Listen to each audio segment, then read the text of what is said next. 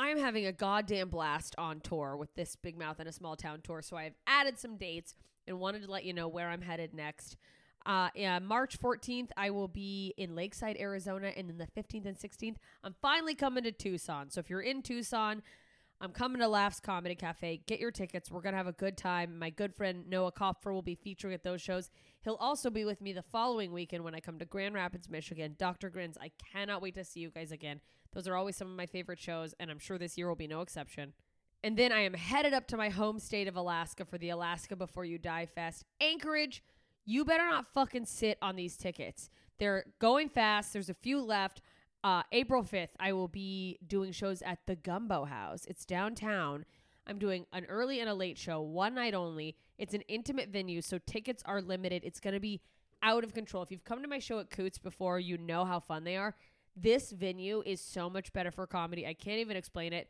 Just get fucking tickets. These shows are going to be wild. And then on the 6th, I'm headed down to Homer, Alaska. I am coming, performing there for the first time. Alice's Champagne Palace, and then on the 7th, I will be in Seward, Alaska. So Anchorage, Homer, Seward, we're having a goddamn good time. I'm going to come kill at all those shows because I'm a fucking Alaskan assassin. Am I sorry I said that? I don't know. Listen, Dayton, Kentucky, 12th of April. If you are in the Cincinnati-ish area, Dayton, Ohio, Dayton, Kentucky, this is your chance to see me at a really cool new venue called the Commonwealth Sanctuary.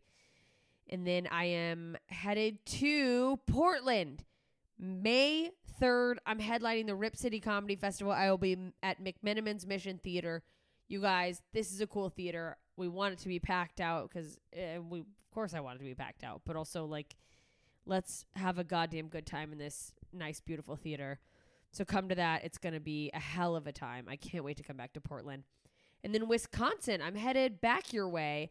But this time I'm coming to Janesville, May 17th and 18th, Green Bay on the 19th, and then what up, Florida, St. Pete, Tampa. I'm coming your way. Tampa, I will be there June 2nd, and St. Pete, they're ahead of that, May 31st. Tampa, I'm at Side Splitters, and if you go to the links in all of my bios or go to their website to get tickets, for a limited time, you can use the code JMS and get $5 off tickets. And wherever you are, I'm trying to get people to buy tickets early instead of waiting to the last minute and making me panic, so that if it is going to sell out, it sells out faster, so that I know that, the club knows that, maybe we can add a second show. It just FYI, that helps every artist that you're a fan of. So if you can ever buy ASAP, go ahead and do that. So that's your incentive to buy early in Tampa. And I'll be adding more dates soon. If you did not hear your town but you want me to come there, head over to my Instagram, instagram.com/JMScomedy, or just at JMScomedy if you're using the app like most of us. Click the link in my bio. Join my email list. That lets me know where you guys are, so I know what areas want to come see me. So do that. I can't wait to get to more cities. I'm having so much fucking fun on the road. You guys have been amazing. People have been buying merch. These audiences have been out of control good, just electric, laughing, having a blast. And I know all these upcoming shows are going to be no exception. So I will see you there. jmscomedy.com/shows to get your tickets. Tell your friends. Tell your enemies. We're going to have a fucking good time either way. So thanks for listening to this little promo. Enjoy this episode. Ta-ta, idiots. What you just said is one of the most insanely idiotic things I have ever heard. What kind of ignorant shit is that? At no point in your rambling, incoherent response were you even close to anything that could be considered a rational thought. You idiot, you fool! Hey, dummy! This is the Ignorance is Blessed podcast. Everyone in this room is now dumber for having listened to it. Hey idiots, welcome back to Ignorance is Blessed, the podcast that attempts to overcome ignorance, mostly by asking ignorant questions with me, Jessica Michelle Singleton. I'm a comedian, and I'm ignorant, and I have a lot of questions, and so I ask them. If you're new to the podcast, please subscribe, rate, and review it on iTunes. Also, just so you know, the premise of this podcast is basically ignorance, so I try to ask those dumb questions that a lot of us have, but we're afraid to ask. But this is a come up episode, so it's more about my friend's journey with his comedy career. But there's still some questions in there, and he's a cool guy. You'll hear him. Maybe we go back and forth and ask ignorant questions. I'm going to be honest. It's been a couple weeks since we recorded, and we were on a plane in Hawaii, coming back from Hawaii, which, by the way, bear with the episode because there's a lot of like weird, like, oh, hold on, but and like cuts because we were across the aisle from each other, and it was just a bit of a fiasco. So push through those and listen to the actual content because it's worth it. Real quick. DC, I'm coming to Arlington Draft House this weekend with Steve Ranazizi, the 9th and the 10th. There's 2 shows each night. Get tickets. There's still a few left. Those are going to be awesome shows. Every time I do shows with Steve, it's just killer. He's great. The vibe is always fun. So come by, come say hi after. Let me know you listen to the podcast. We'll have fun. And if you're an LA person, I will be back in LA for February the 18th, one night only. Please come to the Comedy Store if you're free. 8 p.m. Valley Room. I have a showcase that I want to do really well on, so I would love to have people there who love me, that are laughing, that make me feel more comfortable. So LA people, do that. I know you probably have some other place you want to go that's fancy where you want to take selfies, but for the love of God, be supportive for 5 minutes. Just kidding. You guys are great. I don't know. Washington, I'm coming up there the last weekend of February, maybe the second to last, but I don't have details yet. It's just going to be a string of one-nighters in Olympia and Auburn, and then I think I might swing into Comedy Underground and do a guest spot. So more details to come. But my guest this week is Buddy Hutton. He is one of my oldest friends in comedy. We started together basically back in like 2010, 2011. And so this is a come-up episode. So like the one I did with Jeremy, I talked to him about where he thought he would be and where he hopes to be moving forward. And it's really interesting because, you'll see, because his thing took a turn. His comedy journey went a different direction than, maybe he thought, or you would think. It doesn't matter. This is such an awkward intro. It's a good interview. He opens up and gets vulnerable, and he was a little insecure about that, you guys. Afterwards, he's like, I don't know, I feel like I got too weird, and I don't want to come across like I was whining, because that's not what I was trying to do. So he's not whining. He did not tell me to say that, but I was like, you're very much over analyzing this. You just were honest. So anyways, enjoy that. And, if you like it, you can tweet at Buddy and give him, some encouragement, or like say that you liked that he opened up a little, because I think that's what he felt weird, because that's not a thing he normally does, which I get a lot of my guests sort of feel that way. So we don't always open up, but I think it's good to. I think it helps other people learn and grow and feel safe doing it when they see someone else doing it. So I always highly encourage it. So I am putting this podcast out. Not that he said I couldn't. That sounds like I'm like, too bad. He did not say that. He's cool. And this intro is weird, and I haven't had enough coffee, and yet somehow it's too much coffee. All right, you guys, here's the episode. Come Up with Buddy Hutton. We're turning on. We're on. I'm on. Hi, you guys. Welcome to Ignorance is Blessed. I'm here with my friend, Buddy Hutton. We are 32,000 miles in the sky. I turned on my light on my... What did I do? Listen, you guys, we're doing this from an airplane, and I'm an idiot, and we're going to probably cause someone to get hurt on accident. Hi. Hey. We're sitting across from each other currently on a plane. She's in row G, I'm in row J, which means there's a microphone cable stretched across the aisle. So likely someone's going to get hurt, or we're going to have weird moments where we have to pause and like he hands the mic over to me. You should probably hand me the microphone. Yeah, so what we just did is get a dirty look from a stewardess, because we have microphones. And stewardess just walked by. And he handed me the mic, and then she looked at me like I was setting myself on fire. I mean, you probably should. Probably. You guys, okay, so we just went to Hawaii, and we're flying back to San Francisco. We went, I don't know why I have to tell you guys this, but I'll explain. So Buddy's my best friend. We met 7 years ago. Yep. Doing stand-up comedy. Yep. At the Haha Cafe is where we met in North Hollywood. What a fantastic place. Just what a place. Old Haha Cafe. Mm-hmm. There's a new one now. They moved up. And by up, I mean down the block. Didn't they keep the old one, though? No, for a little while. Oh, really? It was like Shakey's Shake Town. And you guys, I keep having it. Buddy hands the mic back to me because people walk by and they all think we're insane. This is going to be incredible. A nightmare? You guys. So just remember, we're on a plane. That's the background noise. We went to Hawaii. Like a few months ago, we both went through breakups. You guys know I went through a breakup. And he had just moved back to LA from San Francisco. And he was the relationship.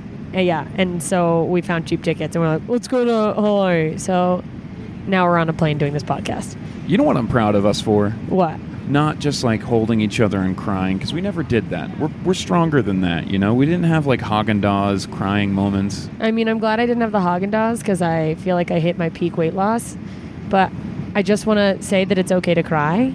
Yes, it definitely is okay to cry, but we didn't break down. We didn't bask like that in our... and go like, there's nothing, it's not worth it. We said, you know what, let's go learn to surf, and then we didn't learn to surf. No, we did snorkel.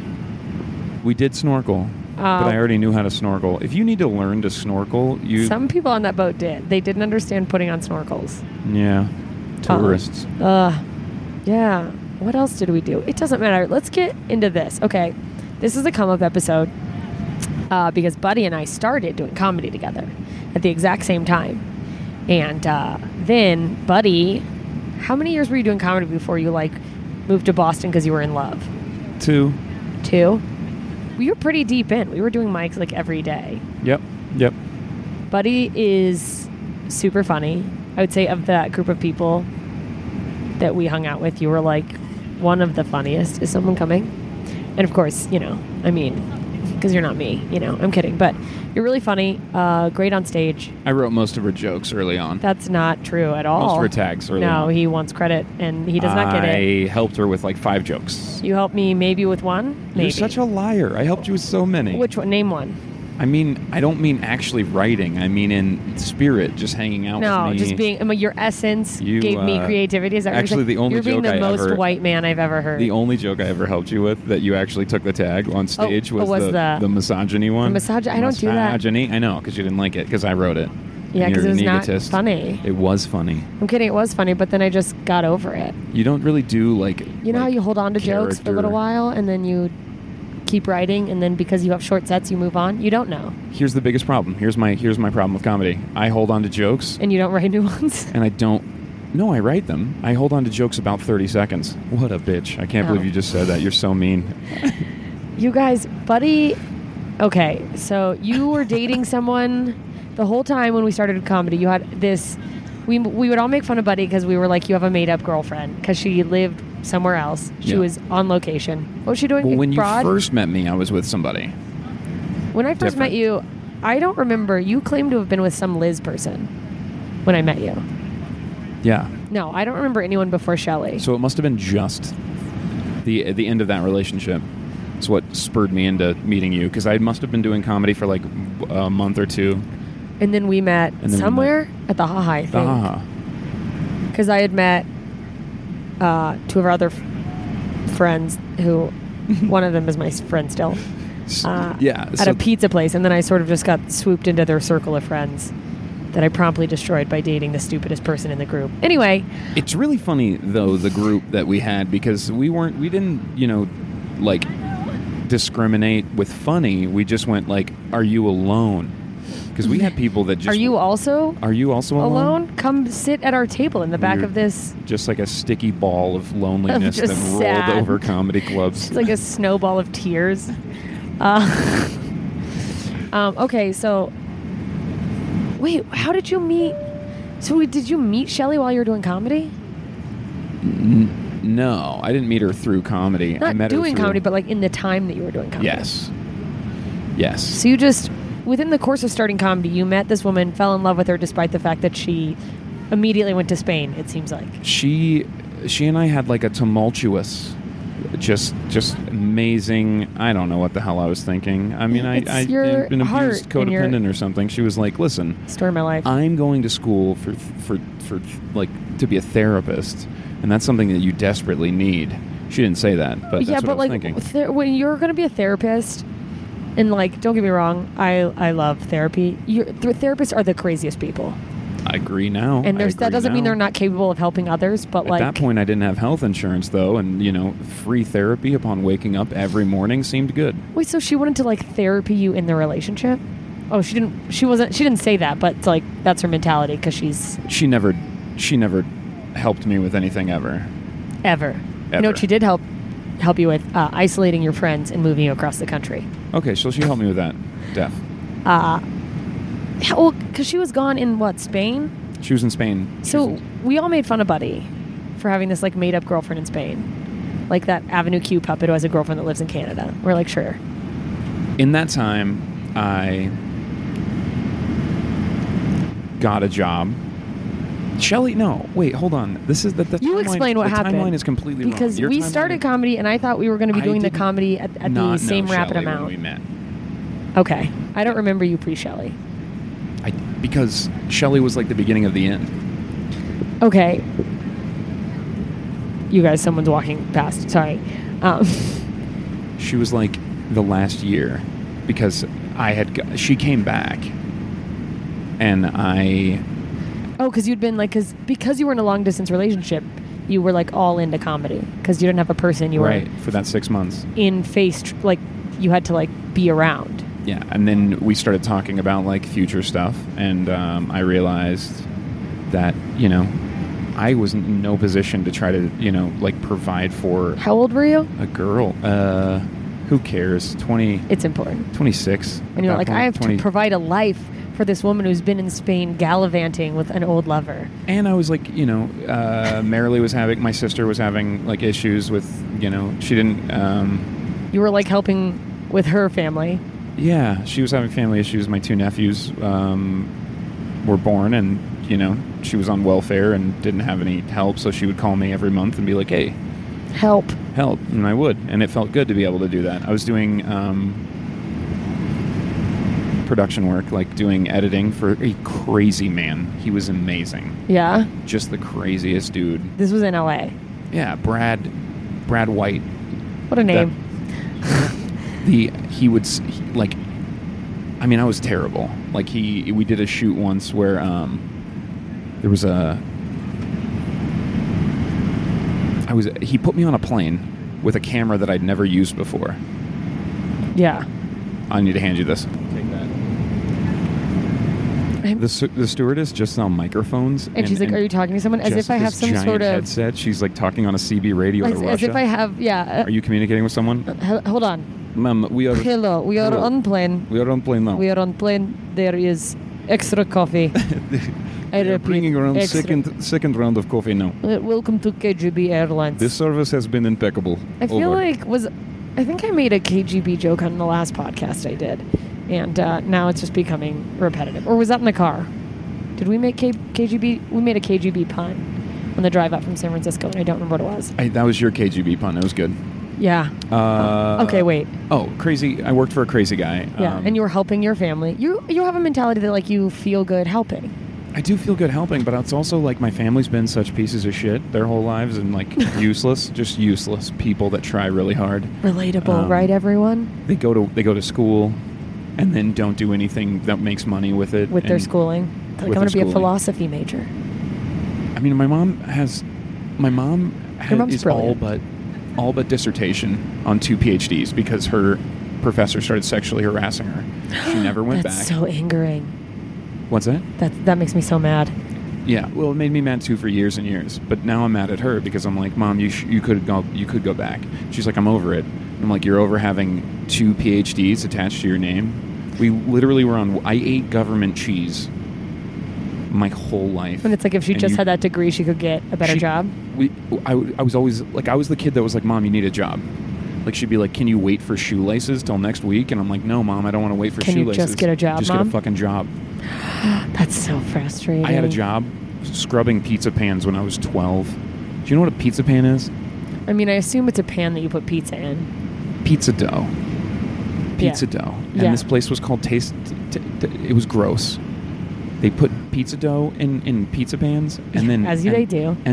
And then they just left it for a month, so it would get green and moldy, and that's when my job came in. Wait, they just never cleaned out these pizza pans. No, because it's cooked and it's we also... We should hire someone to clean it also has yeast in it, so it's gross anyway. That's insane. It was. They actually were arrested by the FBI because they were selling illegal cable boxes. Wait, what is the name of this place? It was called New York Pizzeria. They're like, yeah, we are Pizzeria. I don't know why I made them Russian again. Blaine Street in Riverside. So that was a front for illegal cable boxes. I mean, I didn't know. They obviously didn't know how to handle dough. Those neighbor those signs in the neighborhood that's like, do you want cable? ? And it's like a phone number and you can rip it off. I was there when they came and got arrested too. Did they question you? No. They were I wasn't allowed to be working, so I thought that the cops were there for me. Because you were under 14? Or what's the legal age in California? I don't know. But you didn't have a work permit. Sometimes they just paid me in pizza. Like I'm acting like a badass, like I'm bringing home money from mom. Yeah, but when your mom isn't making money and you live on welfare, getting paid in pizza is awesome. That being said, my mom is a very, very strong woman. Had to deal with a lot of abuses. His mother is brilliant. She's brilliant. She's brilliant and insane. But I'm mad. Yeah, okay, wait. So we left off. Sorry, you guys, we paused it again because of passersby. Because we're on a plane being insane. Talking about your mom being brilliant, and we're going to pause it again. Okay, so you were working at a pizza place at 12. Doesn't matter.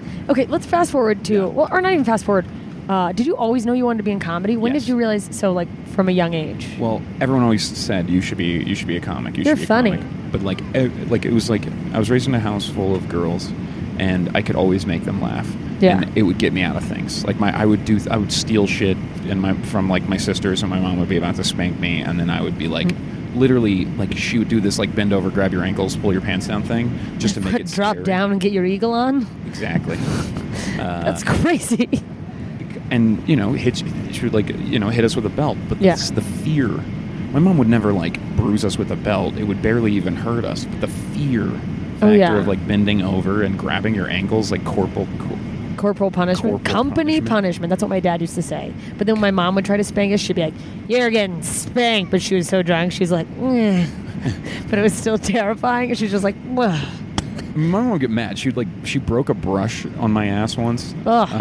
But to be honest, we were on welfare, so it was probably a really cheap brush. Yeah. From the 99-cent store. Now she's like, great, now I don't have a brush. Broke my brush, you little bastard. No, she never called us names. Lucky. But yeah, that's I kind of listened to other people and said, this is my profession, obviously. This is what I need to do. So you just knew you were funny, so you're like, obviously, this is the natural path. And yeah, so I was like, and I've always been very good at performing. I know that. But I've always been lazy as fuck. Writing and putting in the... I could always audition and get the lead roles in plays, but then I would be like, I don't want to memorize these lines, so I'd drop out. Oh my God. Every actor who works hard and is mediocre is listening to this and is like, you bastard. Yeah. I think that I would be better, if I wasn't so lazy. I think that I'm great. But I'm just lazy. I think it's easy for people who are naturally gifted at something to be lazy about it. Or people with high intellect, when you don't have to try in school. College, taking science courses in college was really jarring for me because I was like, I had to study and I had no idea how to study because I just coasted and got A's my whole life. And then I was like, oh, now I have to actually read. Same. This isn't innate knowledge. I never did homework. Yeah. I don't recall any... I didn't go to college. I dropped out of film school. That's how lazy Buddy was. What? That's how lazy you were. I'm so lazy. Yeah, I went to film school and dropped out. I got the basics. I've got it figured out. Well, I got a job in production with that crazy Brad White guy. Oh, I was going to tell you a story about how I fucked that up. Yeah. So tell me about crazy Brad White. He gave me a camera, gave me a telephoto lens attachment. Didn't tell me how to use it, but I didn't test it. I didn't have time. I got the camera package, went to a plane. He paid for a plane, and they some nonprofit had set something up on a beach, so I had to fly over and film this shot, but I couldn't zoom out or else it ruined the shot with a vignette. Oh. So I just botched a $15,000, $20,000 shot. You're just didn't know, and he, this guy freaked out. You fucked us all, and I'm like, dude, I didn't know, whatever. That's so funny. And you're what did you expect, sir? So that's what I went into. Wow, okay, so.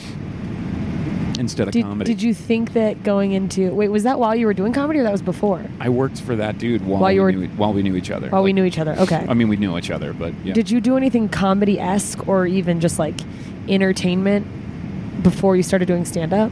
Like, yeah, didn't you work on a cruise or...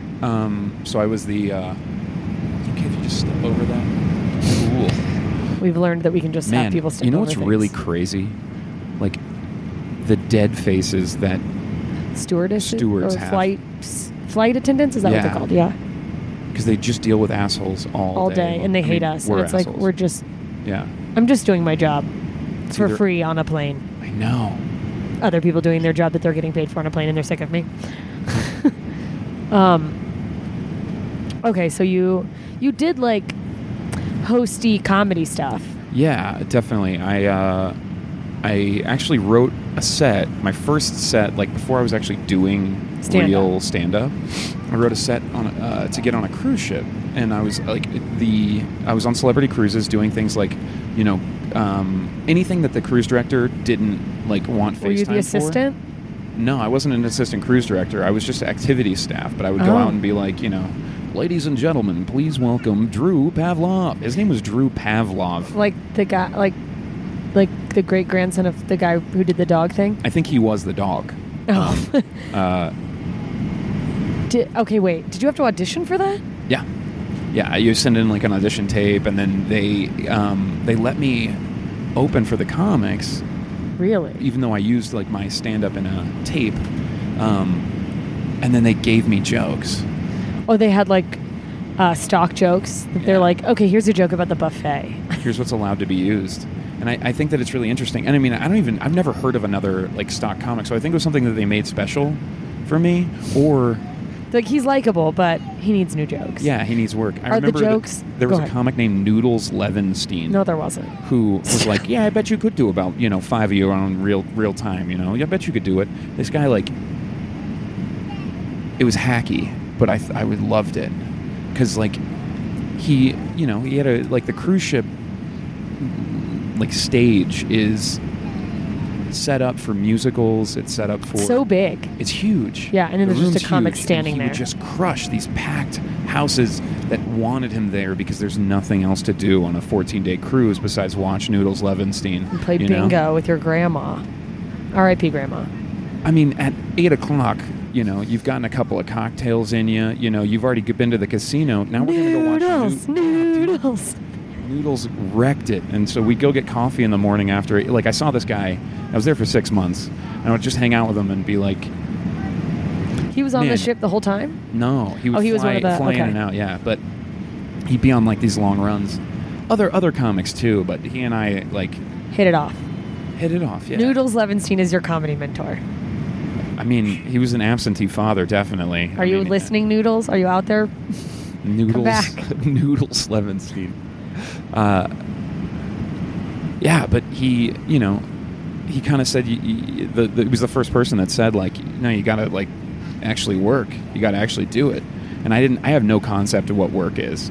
Like, I'm naturally good at everything that I've ever attempted, or I don't attempt it. Or you don't attempt it. I was going to say, you just don't attempt things you're not, like, you don't feel like you're really solid at. Because everyone's always said, go after your talents. And I'm like, oh, if I have to work, that's not my talent. Which is completely opposite of what comedy actually is. You have to, I think a great comic is both. Is you're talented, but you also have to work hard. Maybe. I know people that There are people who also work really hard, and it's like, they're not even that talented, but boy, do they work hard, and they're going to get by. Yeah. The grind, I think, is it makes a difference. More important. It makes a difference for sure. Wait, so when you started... I mean, look at you. Shut up. I'm just kidding. Idiot.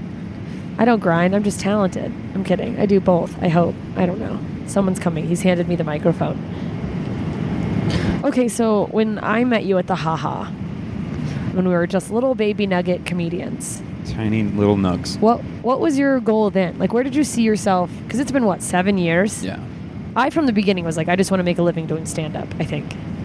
But, like, what were your ideas? Did you have any idea where it was going to take you? Or where you thought it would take you?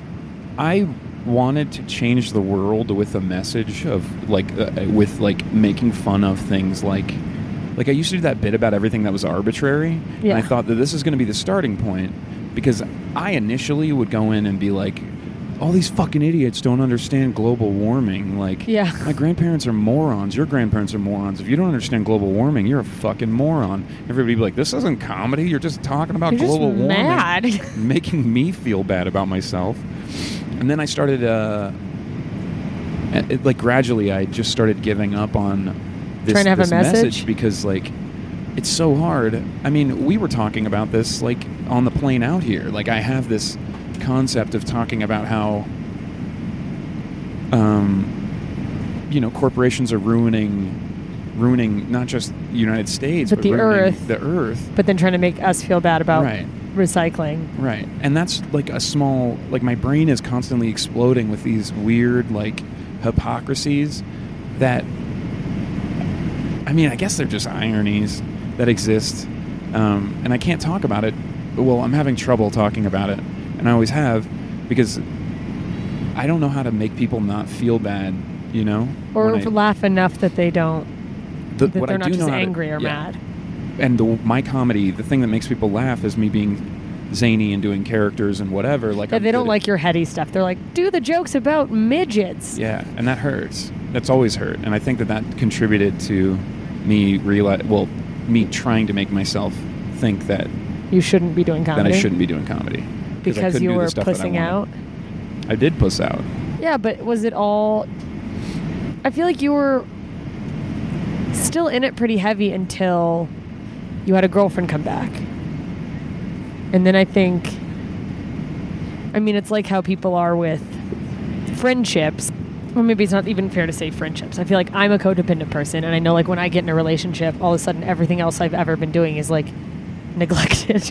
Yeah, no, definitely. Because I feel like you started doing less and less. It's hard for me to tell, though, because I feel like you started doing less when you actually had, like, the girl you were dating in town, but also I broke up with a person that was in our social circle, and I started doing stuff elsewhere. So I don't know how much. I don't remember the timeline on that. Were you already gone? No. No. So you and Voldemort, or whatever you're calling him. Voldemortes. That whole thing. He's Mexican such a piece joke. of shit. That was dope. You guys ruined my second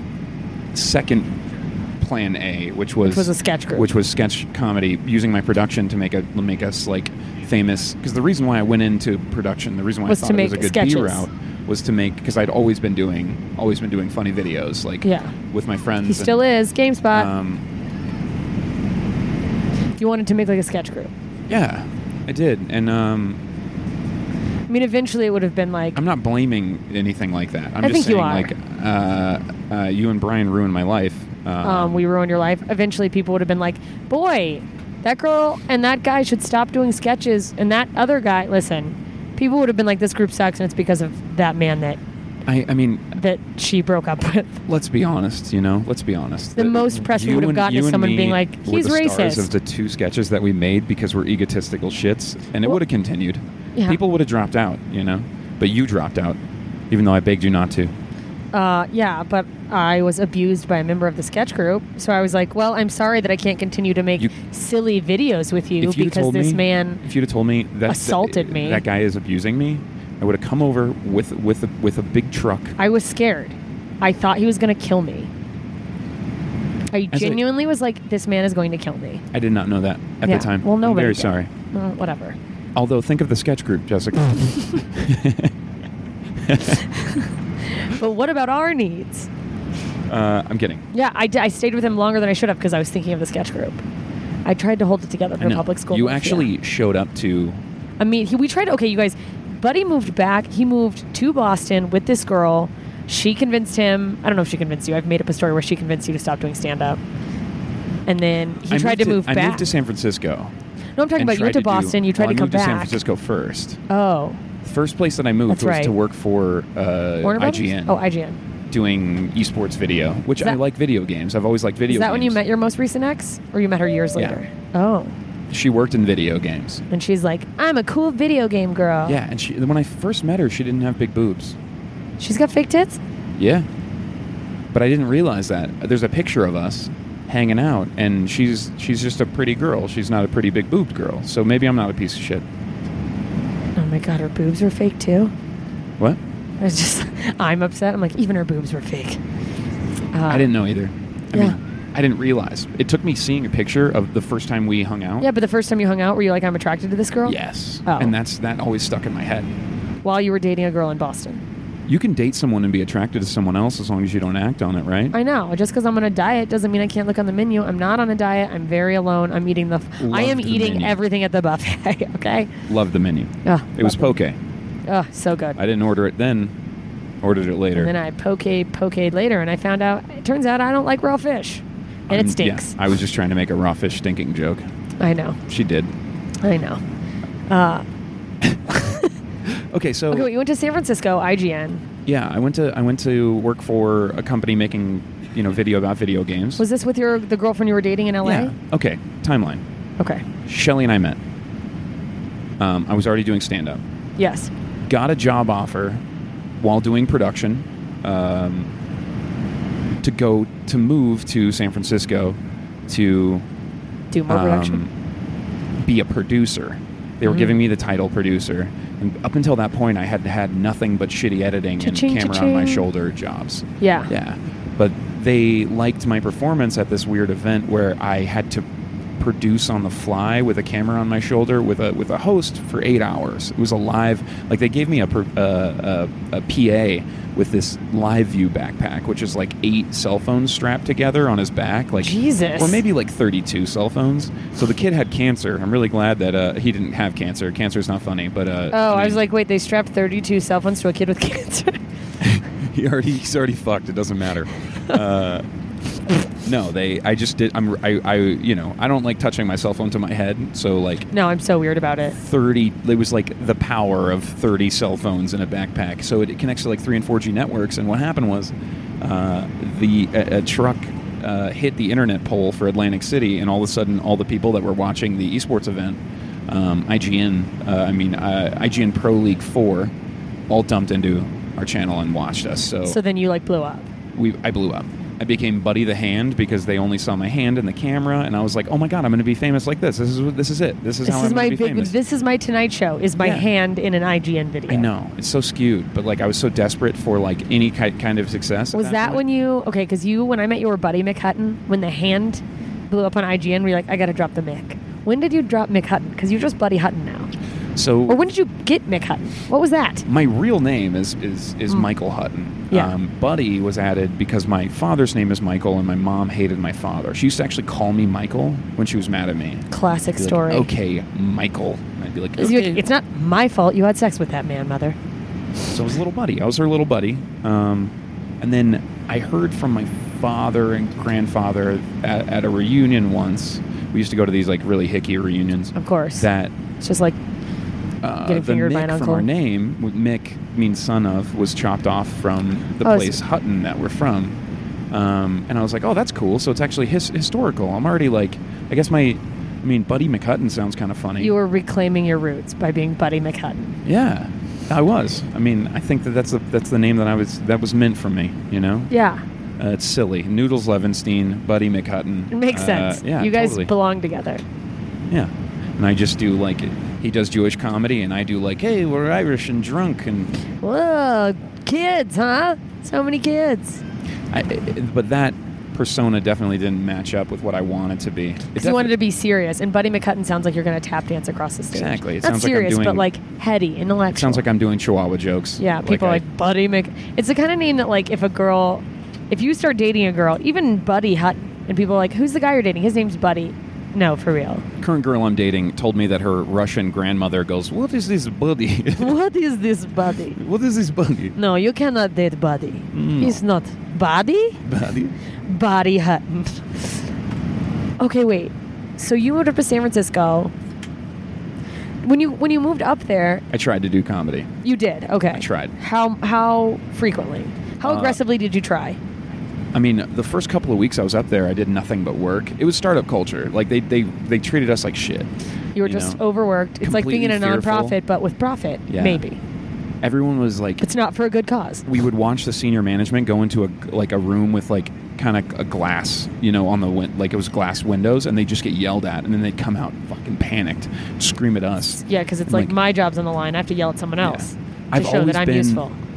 Like frontline, ridiculously successful in everything that I've done with producing, but it's not my fault. It's been just where people have put me. It's all flukes, and I'm not kidding. It all falls together. I think that's most producers. People are like, he's an amazing producer. It's like, what do you mean he was around when something great happened? Yeah. He was standing there? Yeah.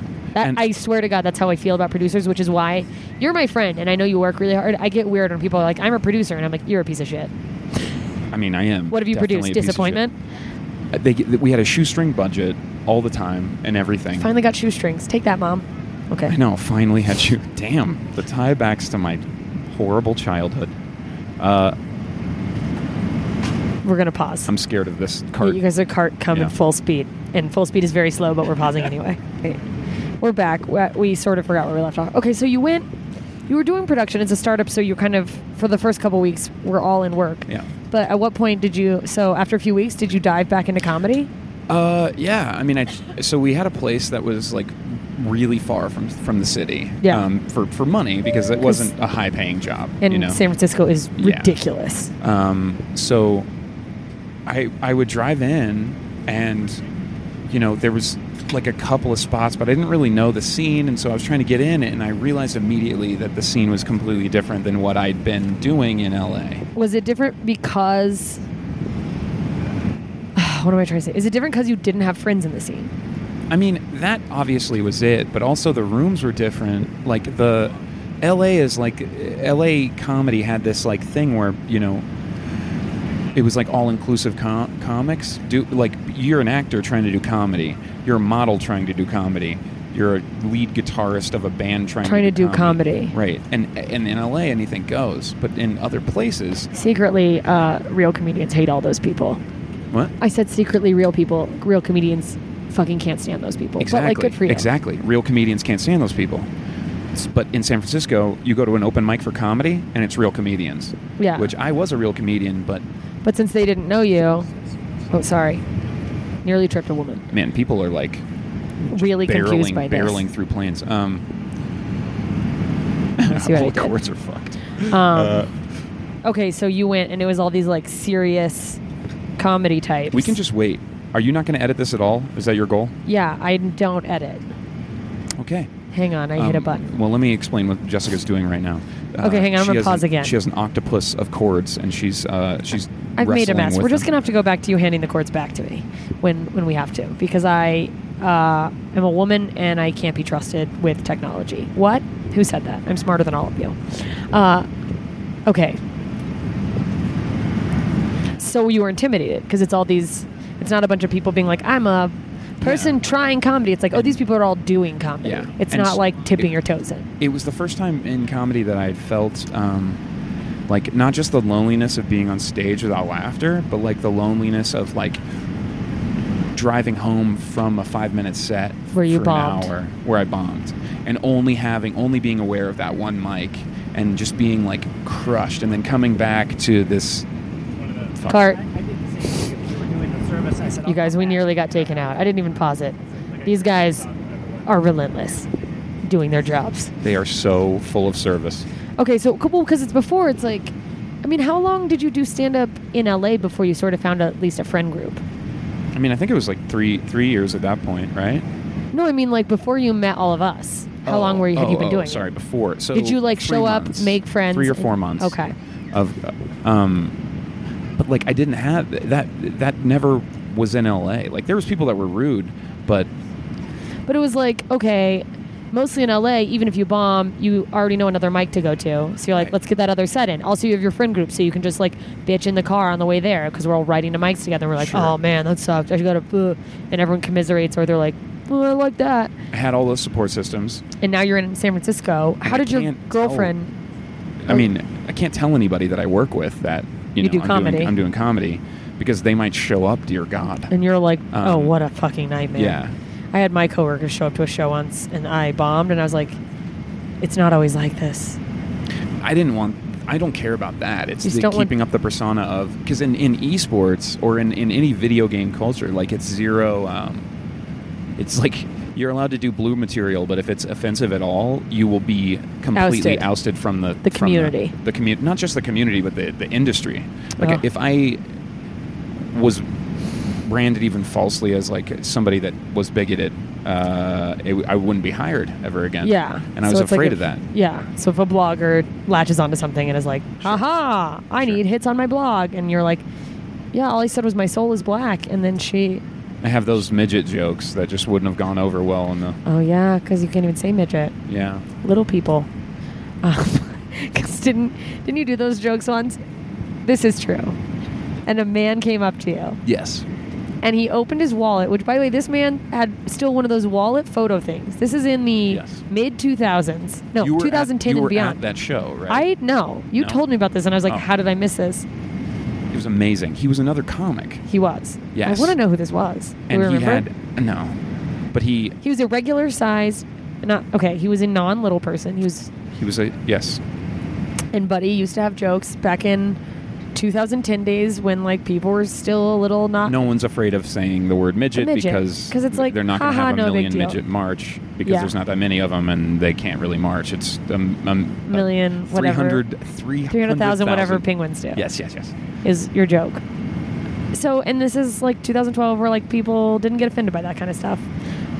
But people gave a shit. People did. People were still like, midget has always been like, ooh, you can't say that. Yeah. But I talked about that. That still seems like a derogatory, term. They want little person, which seems like, as derogatory. Yeah. You got dwarf, which is magical. Like it's just a bunch of like weird, like almost derogatory terms. And we do that. We're like, I think as a society, whenever we're like, oh, we'll give you this. Here you go. You can have this little bit. And that's eventually where I want the bit to go, or what I thought about when I was writing it, like you were like trying to get it to like a place where you're analyzing this thing, analyzing society's views on how they're being PC, and it's like, well, you're not. Yeah, you're just patting your own back. Please fasten your seatbelt. Oh God, what have I done? I hit a button. Test. You guys are just hearing this in the middle of it. We're hitting turbulence. We're going through turbulence. I hit a button. I don't even know what it does. Flight attendants to jump seats. And we're still recording a podcast. It's getting real. Dude, if we record our death and they find this in the ocean... we're going to like live on forever. Okay, wait. Oh, this man, he does this midget joke. A man comes up to him. Why am I telling it? Oh, yeah. So the guy comes up and goes, hey, I just want to let you know that my whole family is dwarves, and that's a really offensive piece of material. And it really hit me like really, really hard that I was hurting somebody because I want to heal things. And you're like, that's not my intention. But then he unfurled his wallet, and it was just full of pictures of his dwarf family. Dwarf family. But it was like one of those. It's like, to me, the creepiest thing about all this is that man still had a photo thing.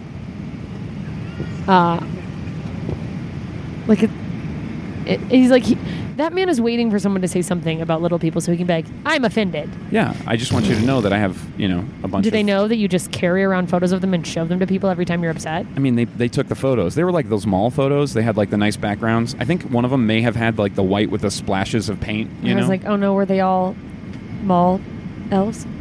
Were they all what? Elves at the mall with Santa? They weren't taking photos with elves, no.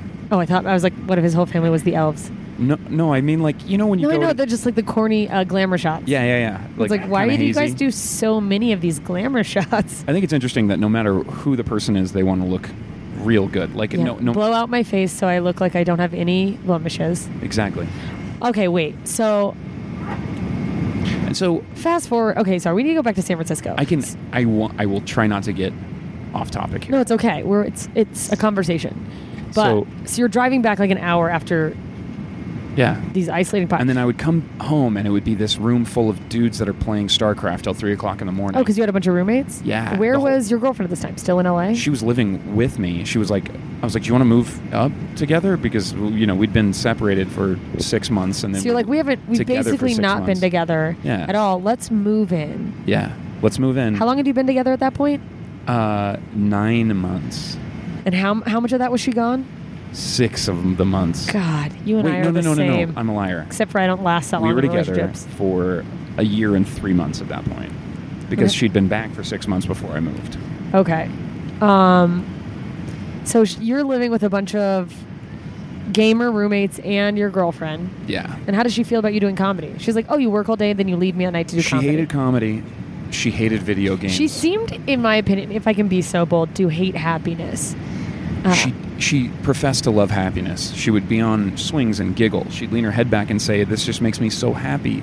Don't you get the feeling when you're swinging of why do you keep trying to date these women who are pretending to be forest nymphs? I want to date a forest elf. They're like, "Oh, you're running through a field? Okay, well, what do you do besides that?" I told her that I would fund anything she wanted to do in life. Like I was like, that'll if you want to go to school, if you want to do whatever, and she got a shit job that she didn't like, and then when I got an offer from WB, we went to Boston, and my best male friend Ben Gould, who's another comic, who is allegedly a comic in Boston. I've yet to see him do stand up. Ben, are you listening? Challenge. He's really funny. Where are you, Ben? He is very funny. Ben is extremely funny. He's like classic Boston asshole funny, which like I hate and I love at the same time because I'm like, I want to punch you, and also I just squirted, and it's like he does P90X every day of his life. He looks like he does P90X. He looks really like does. He's like Boston Tony Horton. He's like what Tony Horton is. That the guy who does P90X? Yes. Tony Horton. He's what Tony Horton aspired to be because you can tell Tony Horton so desperately wants to be funny. God. Ben should make his own workout videos. Ben would blow up. No, he's got a weird chest. He's embarrassed about. So fucking put a shirt on. You don't have to be naked. He's got like a weird like a dip chest. It's kind of a dip chest. I mean, if you had like a little tech deck skateboard, it would be like really fun on his chest. How close have you gotten to his chest that you know this? I mean, do you just lean against his chest? You guys probably hold each other. That's who you hold and cry. That's no wonder you haven't recovered and you went to Hawaii like a maniac. You didn't have Ben to hold you and cry. I mean, if it was Ben, I would have held him and cried. But you're a stronger. You require a stronger person, lady, probably. Yeah, friend. You're not strong enough for all my tears. You helped me be strong. Oh. Thanks. So then I went to Boston. You got this dope job with WB. I hit comedy hard in Boston. Yeah. And it hurt so bad. Like, why? Because it wasn't. You weren't doing as well as you wanted to be doing. Well, that. But then like shit would happen. Like I would be doing comedy and say like, trying to get like do a bit about like I don't know. Trying to be intellectually funny.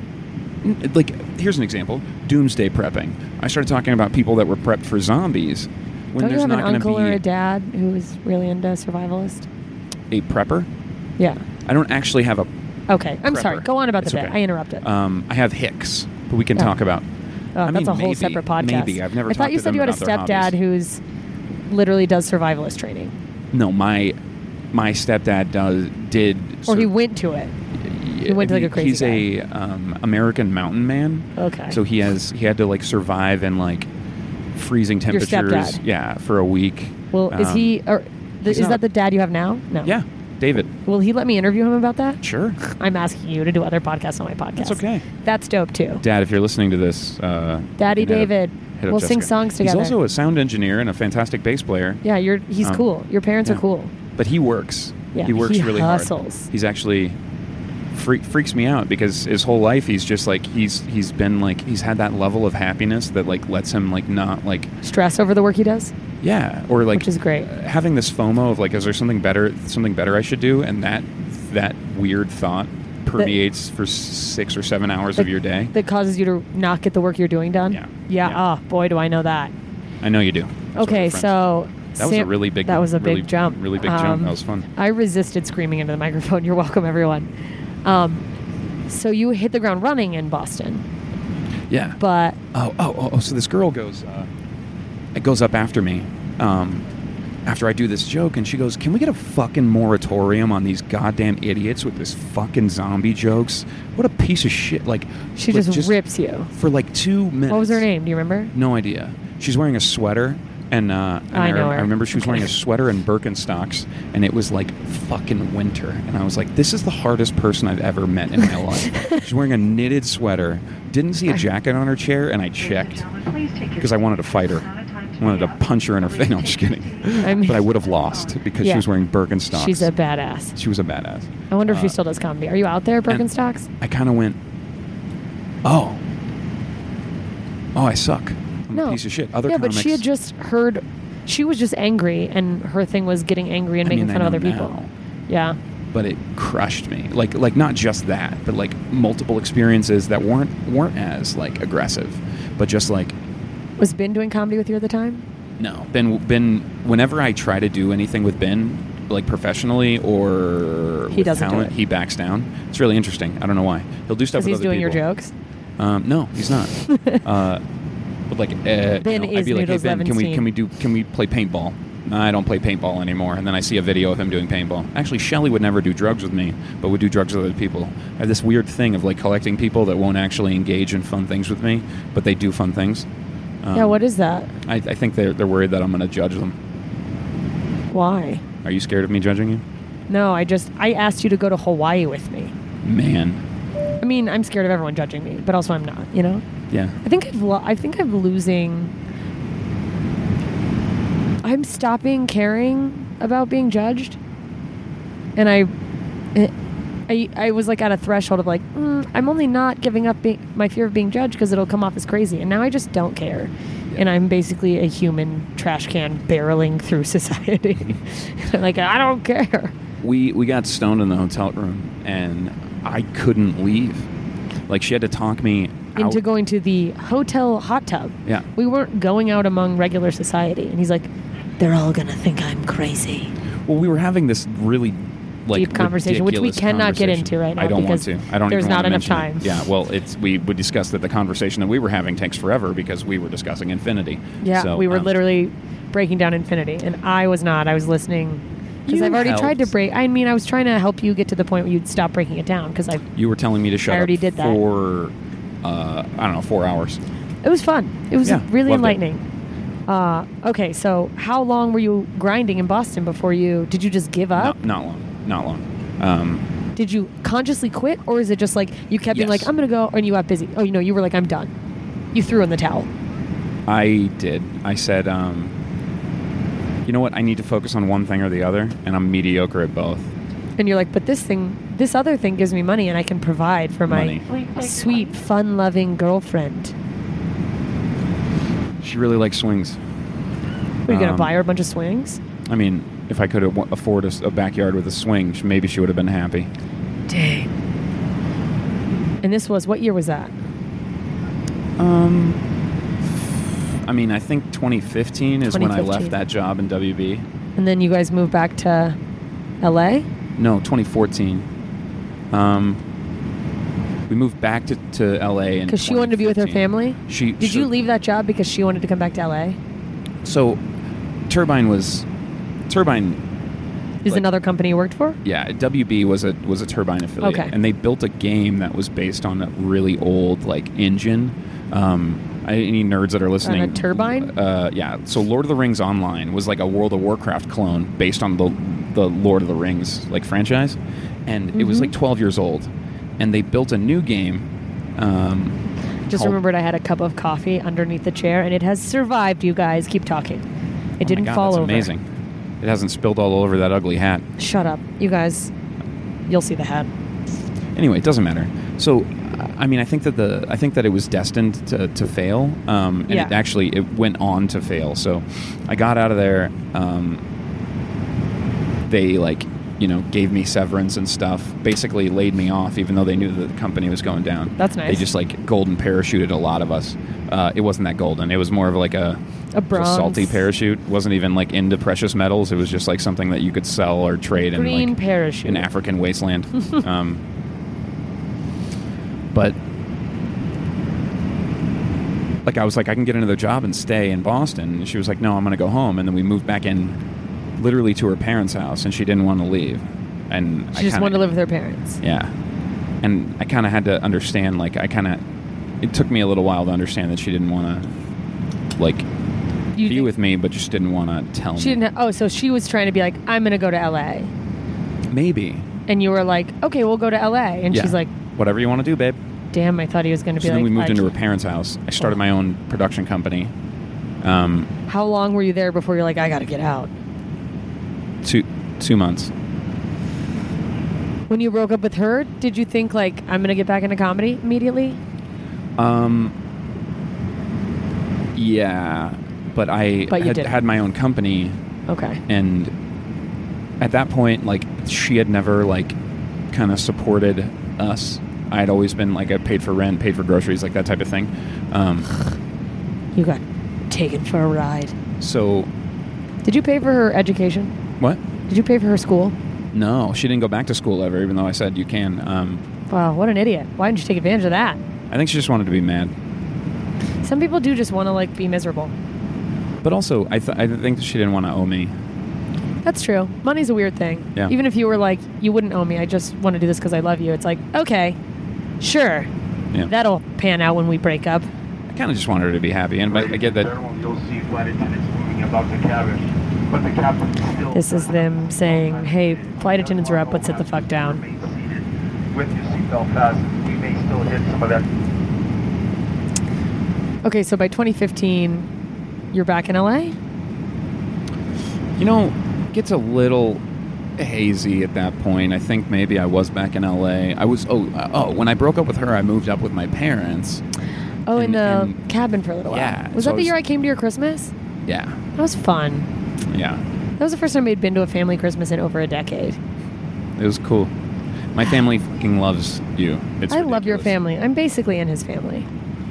For better or worse. Man. So I was up in Arrowhead, and I... No comedy scene up there. Yeah. And then I got a lot of jobs on the Warner lot. Okay. And, you know, I was still trying to pursue production full-time. Yeah. You would, like, fly to Boston. Was that for work or just to, like, visit Ben? It would be to visit Ben, but sometimes for work. Or I'd use it, you know, like, my visiting or working with the WB studios out there as, like, you know, kind of cover so I could do write-offs and that type of thing. Okay. Let me ask you, how long from you got engaged to Shelly, right? Yeah. How long from breaking that off was it before you were in another relationship? And I'm asking you this as a person.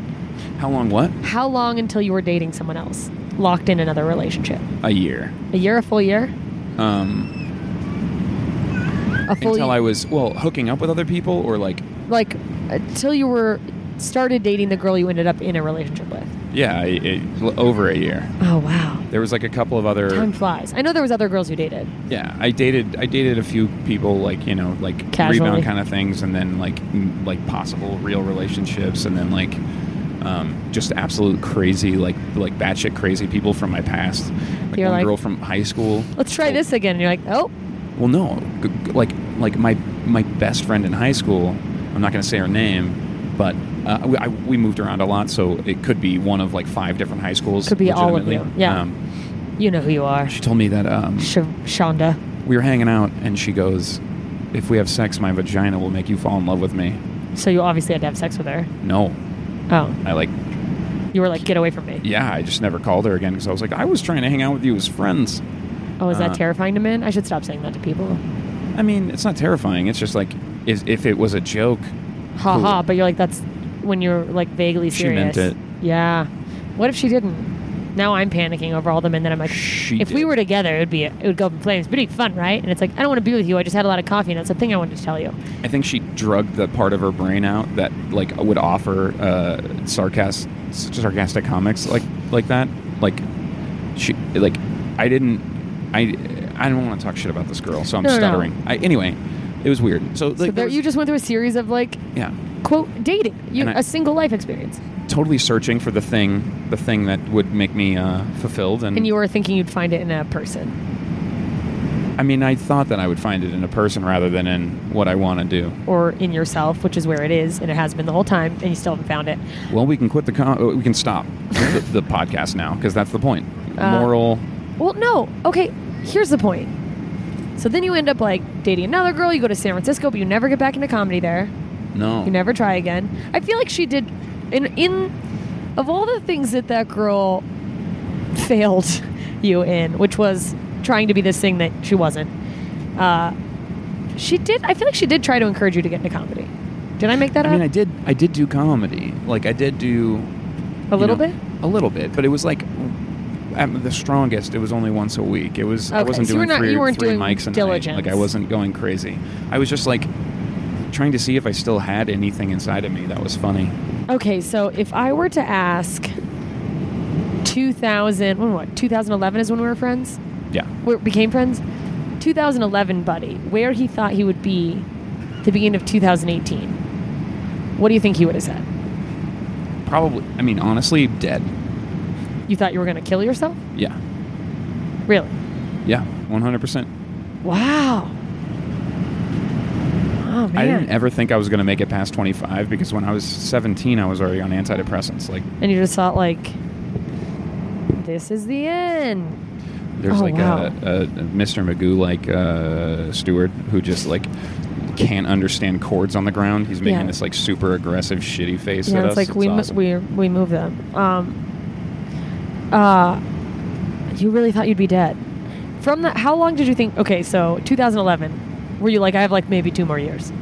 25. So 2011. 2003 graduated. I honestly didn't think that I would be alive past. I told myself when I was in high school that if I wasn't successful doing one thing that I loved. By the time you were 25. I'm just realizing that my last relationship, I think, was a cartoonish younger version of you. Was it what? I think I dated an exacerbated young version of you in my last relationship because I was dating a 24-year-old who thought he was failing because he wasn't a star and was the most nihilistic, depressing person I've ever met. And also was 6'4". And now I'm horrified. I was dating a baby buddy. Oh, God. Well, no wonder he always felt like a kid more than a boyfriend. Wait, this is creepy. I was you feel like you're my brother, but I guess I'll keep dating you. This thing that is before you is what this glorious being is what happens when somebody tells themselves, it's okay, you don't need to be successful, you just kill yourself every year. And then... now you have a beard, and you went to Hawaii. You are successful. I think that... You thought you'd be dead. So there was no, I'm doing comedy with an end game. I'm just doing this until I'm it didn't magically happen? I honestly... And what was it? Don't know if... What would successful have been then? I don't even know. And that's the problem. I never had any real goals. I just wanted to feel good. Comedy made me feel good when it went well. But then that feeling of elation kind of stopped. So there wasn't a specific goal, and yet your goal was, as long as I am, quote, successful. That's interesting because I think it speaks to a lot of people that we have this, the classic feeling that something outside of you is going to make you happy, but we go, once I'm successful, I'll be happy. But if you don't define success, how can you ever achieve it? Right. I would say what I kept doing is saying okay, so I need to make this specific amount of money, and whatever that is, but I never would actually define the amount of money that I needed to make. The steward just walked by again and rolled his eyes at me so hard. But you just be I need to make enough money that I'm happy. I need to make enough money to be happy. But you wouldn't go $100,000. Right. And I wouldn't ever formulate a plan on making that. I would say I just need to. I would jump to a different job that I wouldn't ration my time. I wouldn't do anything. I would say I'm going to jump 100% into this job, try to be successful, and try to get to a new thing to make more money. And, making money with work is never going to... That's not going to make you happy. It's not going to work. No. If your goal is money, not money itself, it's for what? Yeah. That's not a thing to make you happy. That's a thing you're told it's going to make you happy, so you arbitrarily are money?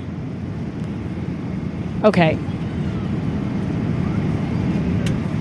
So you just had this arbitrary, well, if I reach the point of things making me happy, then I'll be happy, and if not, I'll kill myself. Yeah. But no...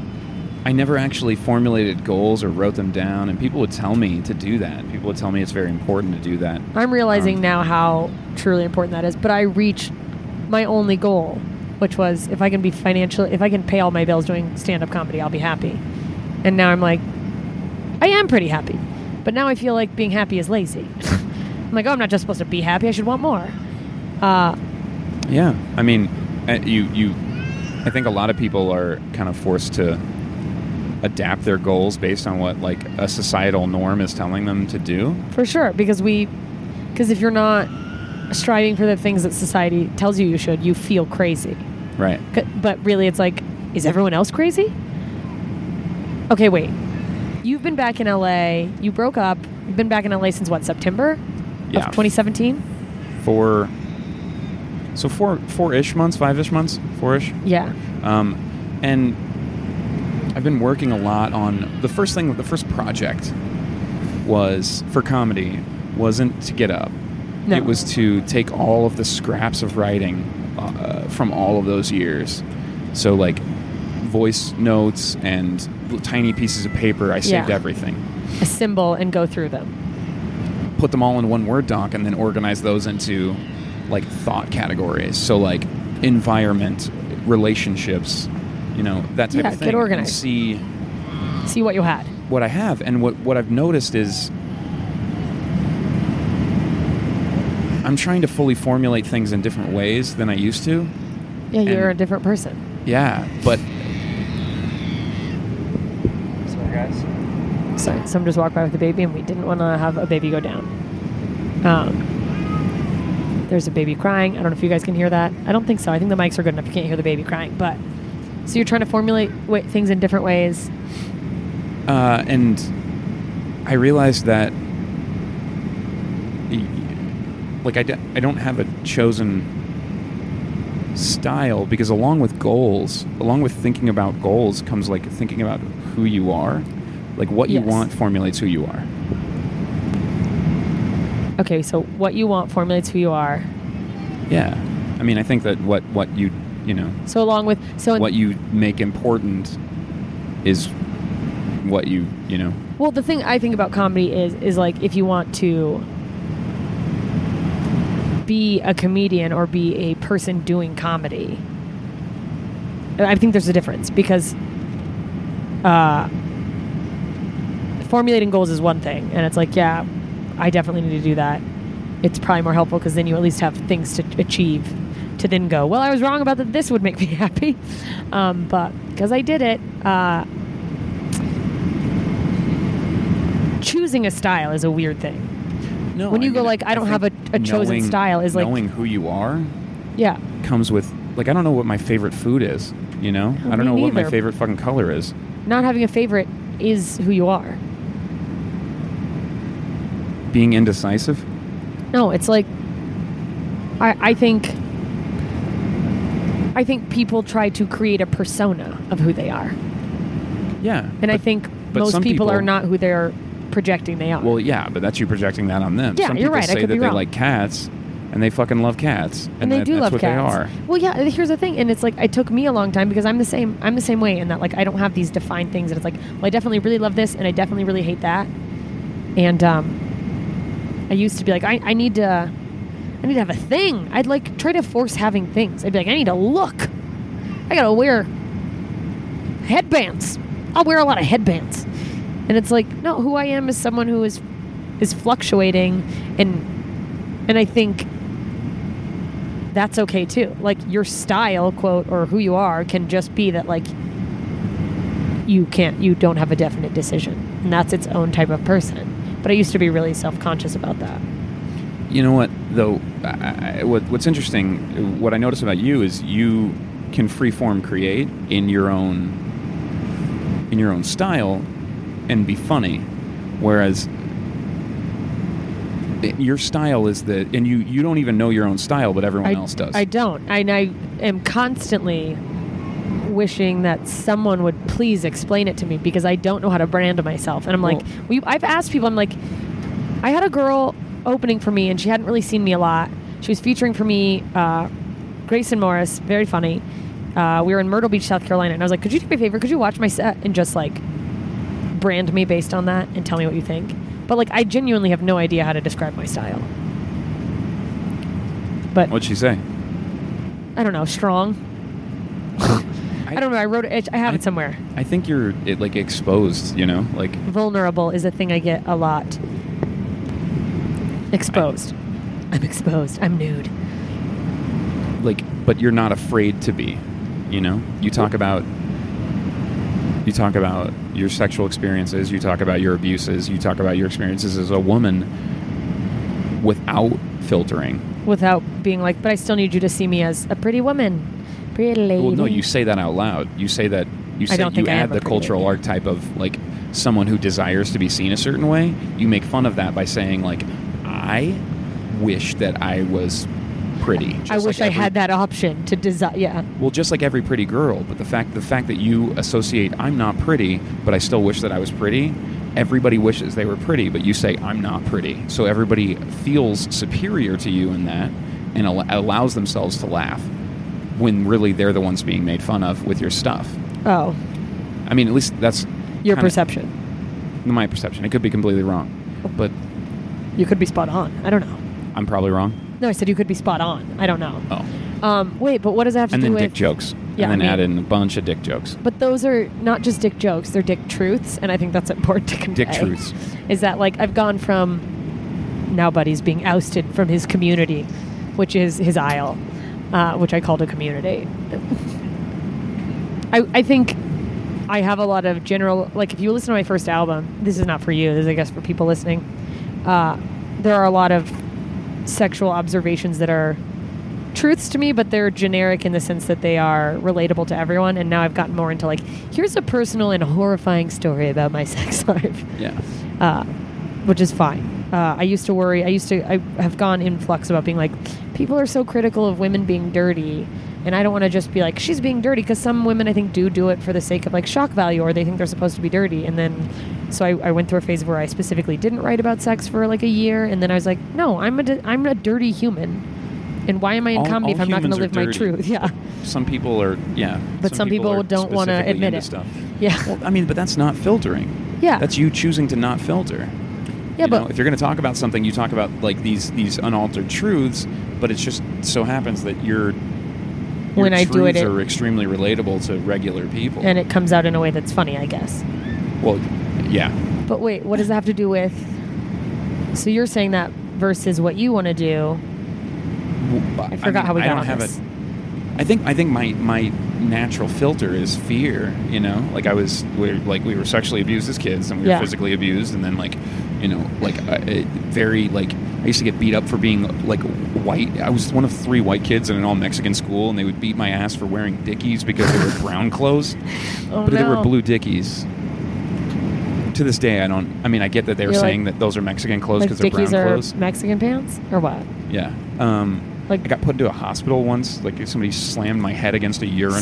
So you're all, like, screwed up with society's, like... I mean, that's got to be a mindfuck with, like, how... The thing that makes me really mad, though, is I'm a tall, gorgeous, white male. And so modest. With gappy teeth, so I still have a chip on my shoulder. Fall into the gap. But I don't feel like that. I don't have any, like, oh, man, I've gotten things for free in society. Like, I don't feel like that, but I have. Yeah. You know, everybody wants to feel like their, like, specific trial it gives them, like, a personal fire, or gives them something. Yeah. Well, everyone has their own struggle. Sure. But you have to, being aware of that, you have to go, like, well, my struggle versus their struggle wasn't really a struggle, or whatever. Or you also, it's okay. That doesn't mean you can't be aware of, like, when you did benefit from things, and people go like, well, I've suffered, and it's like, cool, but you've also benefited, and it's okay to go, you know what, I have, whatever. I don't know. But everybody has benefited. Everybody wants to feel, and this is a hard truth. Well, everyone wants to feel like they a have victim. Something. Oh, no. Hang on. That's not what he's saying, and I jumped in and I gave him words that are not his. Everybody wants to feel like they're better than everybody else. Yeah, and that's true. Like, I don't. With a victimhood, you're feeling like you deserve something more, or have been through something worse, or whatever. And I feel like my mom kind of told me something as a kid, which is like, you're going to be bigger than people, and if you hit them, you'll kill them. Like, you're just big. You're a big kid. It's always like, it's like permeated my thought process. Like, and I know that this fear of hurting people, this fear of being better innately than someone, and not being able to utilize my own personal power. And her saying that wasn't the catalyst for this, but I feel like it's like, I'm not allowed to utilize the things that I have that you are good at, that I am good at, well, that I'm better than other people at, your natural talents, in order to be. I think I'm scared of utilizing that, because then I'll be seen as, like, utilizing some unfair advantage on people, and I need to struggle just like everyone else. But it's like, well, no, it's like you can choose to take paths for things that you're not naturally good at or aren't going to have open doors to you. But it's like, to me, that's stupid. Common sense. Is like, you can worry about if people will be like, oh, he just got that. It came easy to him. And it's like, well, yeah, that's why I did it. Totally. And to me, it's like, I mean, having the advantage in something because you're good at it and it's your natural ability is different than just getting something because you're privileged. And also... How? Because you deserve it. If you're the best at something... If you have a natural ability, why do you deserve something? Well, deserving is... No one deserves anything. Deserving is a made-up construct that we've taught ourselves. I'm going to get so many free miles just because of that man's mean face. This... flight attendant is so mad that I'm just talking. He's like walking by, not saying he hasn't said excuse me to us once. Like I feel like he's walking by just to go. Ugh. But he's like shaking his head at us while walking by. It's like, I know it's inconvenient, but like, we're moving out of the way. Yeah.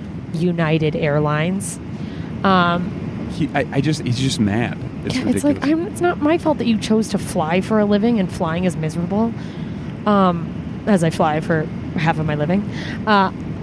Okay, wait. No, it's not that you deserve. It's just that, like, if you are good at something...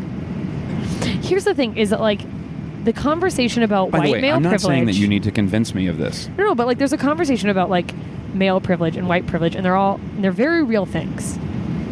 Nobody is mad that super talented white men get things in the field they're super talented in. People are mad white privilege is that if you were mediocre, you could get a better job than some people because white men are at the top and they're like, I like what you're doing. I'm not talking about being white and being better than people. I'm talking about like utilizing utilizing your personal anything on top of somebody else's. Yeah, because we're all made to feel like we should be humble and you're not allowed to be like okay at being really good at something. And you have to go like I have to all the time go like, I mean, the whole premise of this podcast is that I'm an idiot. And I know I'm not an idiot. Right. Like, if I'm confident in nothing else, it's that I'm reasonably intelligent. And yes. And I don't know. So you're very smart. And you're kind of you're more emotionally intelligent than a lot of people that I know. I mean, especially myself. Like, I know that you understand these concepts of like how to be, that sometimes you'll say something and I'll be mad at you because you act like a dickhead. You'll just be like, just no. Blah. I'm like, no, I don't know that. I don't understand that innately, that feeling of like being okay. Well, that's a thing that I struggle with because I don't want to dismiss people because they don't understand the same things I do.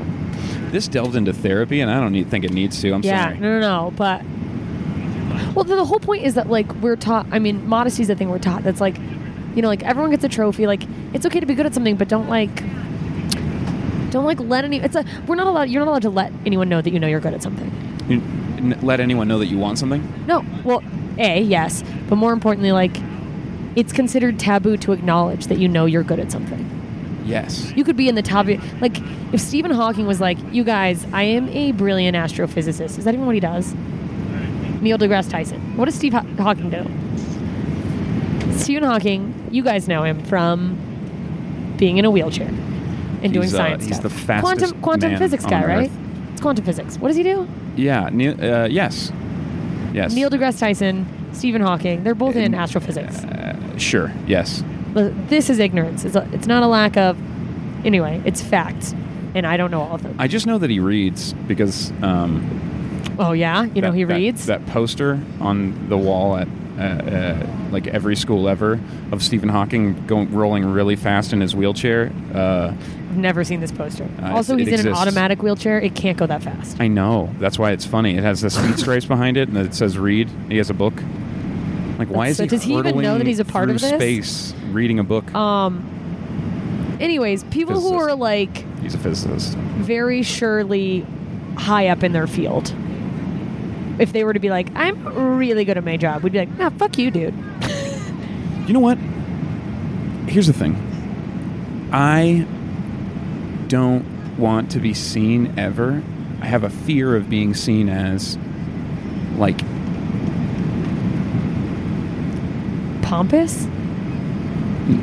not pompous, like the best at something, or an alpha, or anything like that, because like that becomes like a challenge. I don't like conflict. No, well then it's like also that like can mess with your ego if you like really think you're the best at something. Not only does it give you I don't think that I'm the best at anything, but I don't ever want to be. No, well, me neither, because once you're I think the best place to be, theoretically, if you want to keep growing, is like, at best, is being second best, because you always have something to work for. Sure. But I also say that as someone who, like, doesn't believe there is a best, especially in something that's artistic. Like, you could be someone's favorite as an artist, but, like, anyone who thinks there is an objective best in an art field is a moron. Yeah, definitely. I mean, I also think best is like a social construct, because we're in this society that's taught to compete, and it's like it doesn't have to be a competition. People are like, I have to be better than you, I have to be taller than you, I have to be like, people made fun of me for being short when I was in high school, and I was like, I don't care. Like, I'm not hurt by that. It's like, oh, I'm not the fastest on the team. Yeah, no shit. I'm 4'11". Your leg is the size of my body. What do you want from me? But like, I never joined the team, even though I probably would have been amazing. Well, I'm just like I don't know. Like, I know that I'm a self-defeating asshole, and hang on, passerby. You're on. Self-defeating asshole. I've kind of. Just kidding. What happens, really? There's this. The flight attendants are now collecting the TVs they've handed out from the person in. They were collecting a TV. I had to pause it again because the steward tried to make a joke about how I'm doing Radio United. Honestly, it felt like a personal assault. Okay, honestly, wait. This whole thing is tapped into something that I probably should discuss with a therapist, because it's like comedy. Is this so hitting rooted. you too hard? I think it is. Okay, so are you okay? Well, let's wrap up then. Yeah. And we won't get deep. No, and if you guys are like, we want Buddy to get deep, we'll do another episode one day when he has gone to a therapist, or I'll follow him to therapy and I'll listen in. So I've been getting back into comedy now. When did you? So as soon as you got back, did you hit the ground running in September when you broke up? Not running. I hit the ground. You hit the ground really hard, and now you're crawling. Yeah. Like, how many mics are you doing a week? Are you doing mics? This week I only did one. Well, we were in. Last week I did Hawaii. 2. The week before that I did like 7. So you're getting there. You're fluctuating. Yeah, well, I just started a new job. I have that creative director job for a company that I don't even want to talk about because it seems like such ridiculous shit. And you're like, who knows if we're gonna make it? Yeah. So I'm gonna keep going. We'll see. So right now, comedy-wise, hang on, let's pause because there's a clusterfuck of people coming. Comedy-wise, do we have goals? Or is your goal to maybe set some goals? You know what? My goal is to set goals. I've been like trying to like meditate or something to try to figure out like what the hell I want, and I can't pinpoint anything that I want. I think here's what you need to do. What does happiness look like? Happiness comes from inside, and it doesn't look like anything. It just is. Oh dear God. Which is a nightmare for you to hear, because it was a nightmare for me to hear until I found it, and then it's not always there. But I was like, oh, haha, there it is. Wait, you're about to tell me a goal. Or you can have a million things that you're like, this could be a thing that could be fun. This could be a thing that could be fun. I think, and take this from me, who is absolutely no one, just pick some goals. They don't have to be the be-all, end-all. Just be like, this is the goal for now. I'm writing this down, and it's a goal. So if that goal is just, I'm gonna go to 20 mics in a month. It can be that small. So set 5 small goals. Do like 2 monthly goals, and then like a goal for the end of the year. So like, I'm going to have gotten up this many times by the end of the year. Or within 6 months. Start small. You don't have to your goal doesn't have to be your entire life plan. Okay. I mean, those are, it's great advice. And it's easy. Yeah, I think. I won't do it. We're going to do it together because I need to write down goals. Okay. Closing thoughts. Too many thoughts. So many. Don't podcast on airplanes across an aisle. Guys, we're going to land. We are landing in San Francisco, where Buddy will once again start comedy in San Francisco. Should we hit? Is there an afternoon mic in San Francisco we can hit? Hang on, I'm pausing it. Okay, so what were you saying? Do you remember? Final thoughts.